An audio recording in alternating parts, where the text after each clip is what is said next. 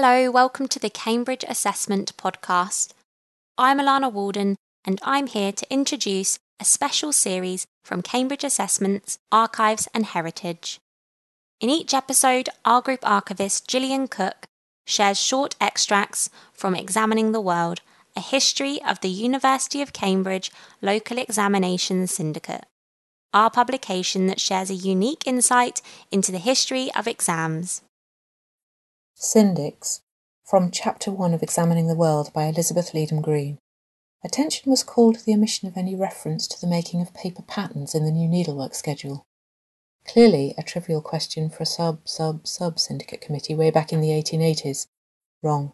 In fact, a matter considered by the full syndicate on the 27th of February 1930, a time when steps had recently been taken to extend membership of the syndicate to external members, but when individuals actively engaged in teaching and research in the university were strongly represented. How much, we may wonder, did how many of them understand the not inconsiderable mysteries of the making of paper patterns? Syndicates, in Cambridge parlance, are committees established to manage or oversee particular aspects of the university's business. Members are typically appointed by the university to serve for a set number of years and are known as syndics. The great majority of syndics for the local examinations either examined or conducted examinations, or both.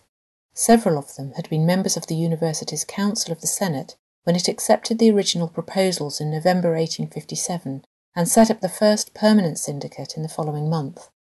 It was very much a hands-on operation. The involvement of so many distinguished members of the university indicates the importance the university attached to the standard of teaching in schools, naturally enough, as it hoped to attract its share of the cream of the school leavers. At the same time, the association of the university lent them a status likely to commend them to schools.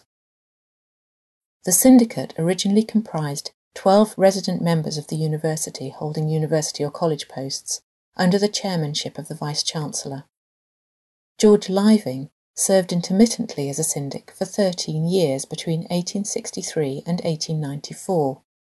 He was Professor of Chemistry and allegedly the first teacher of experimental science in the university. Leedham's commitment to the local examinations was remarkable. He was an examiner for the first examinations in chemistry, electricity and magnetism, and also conducted the examinations at Liverpool. He also cheerfully examined the preliminary subjects and English.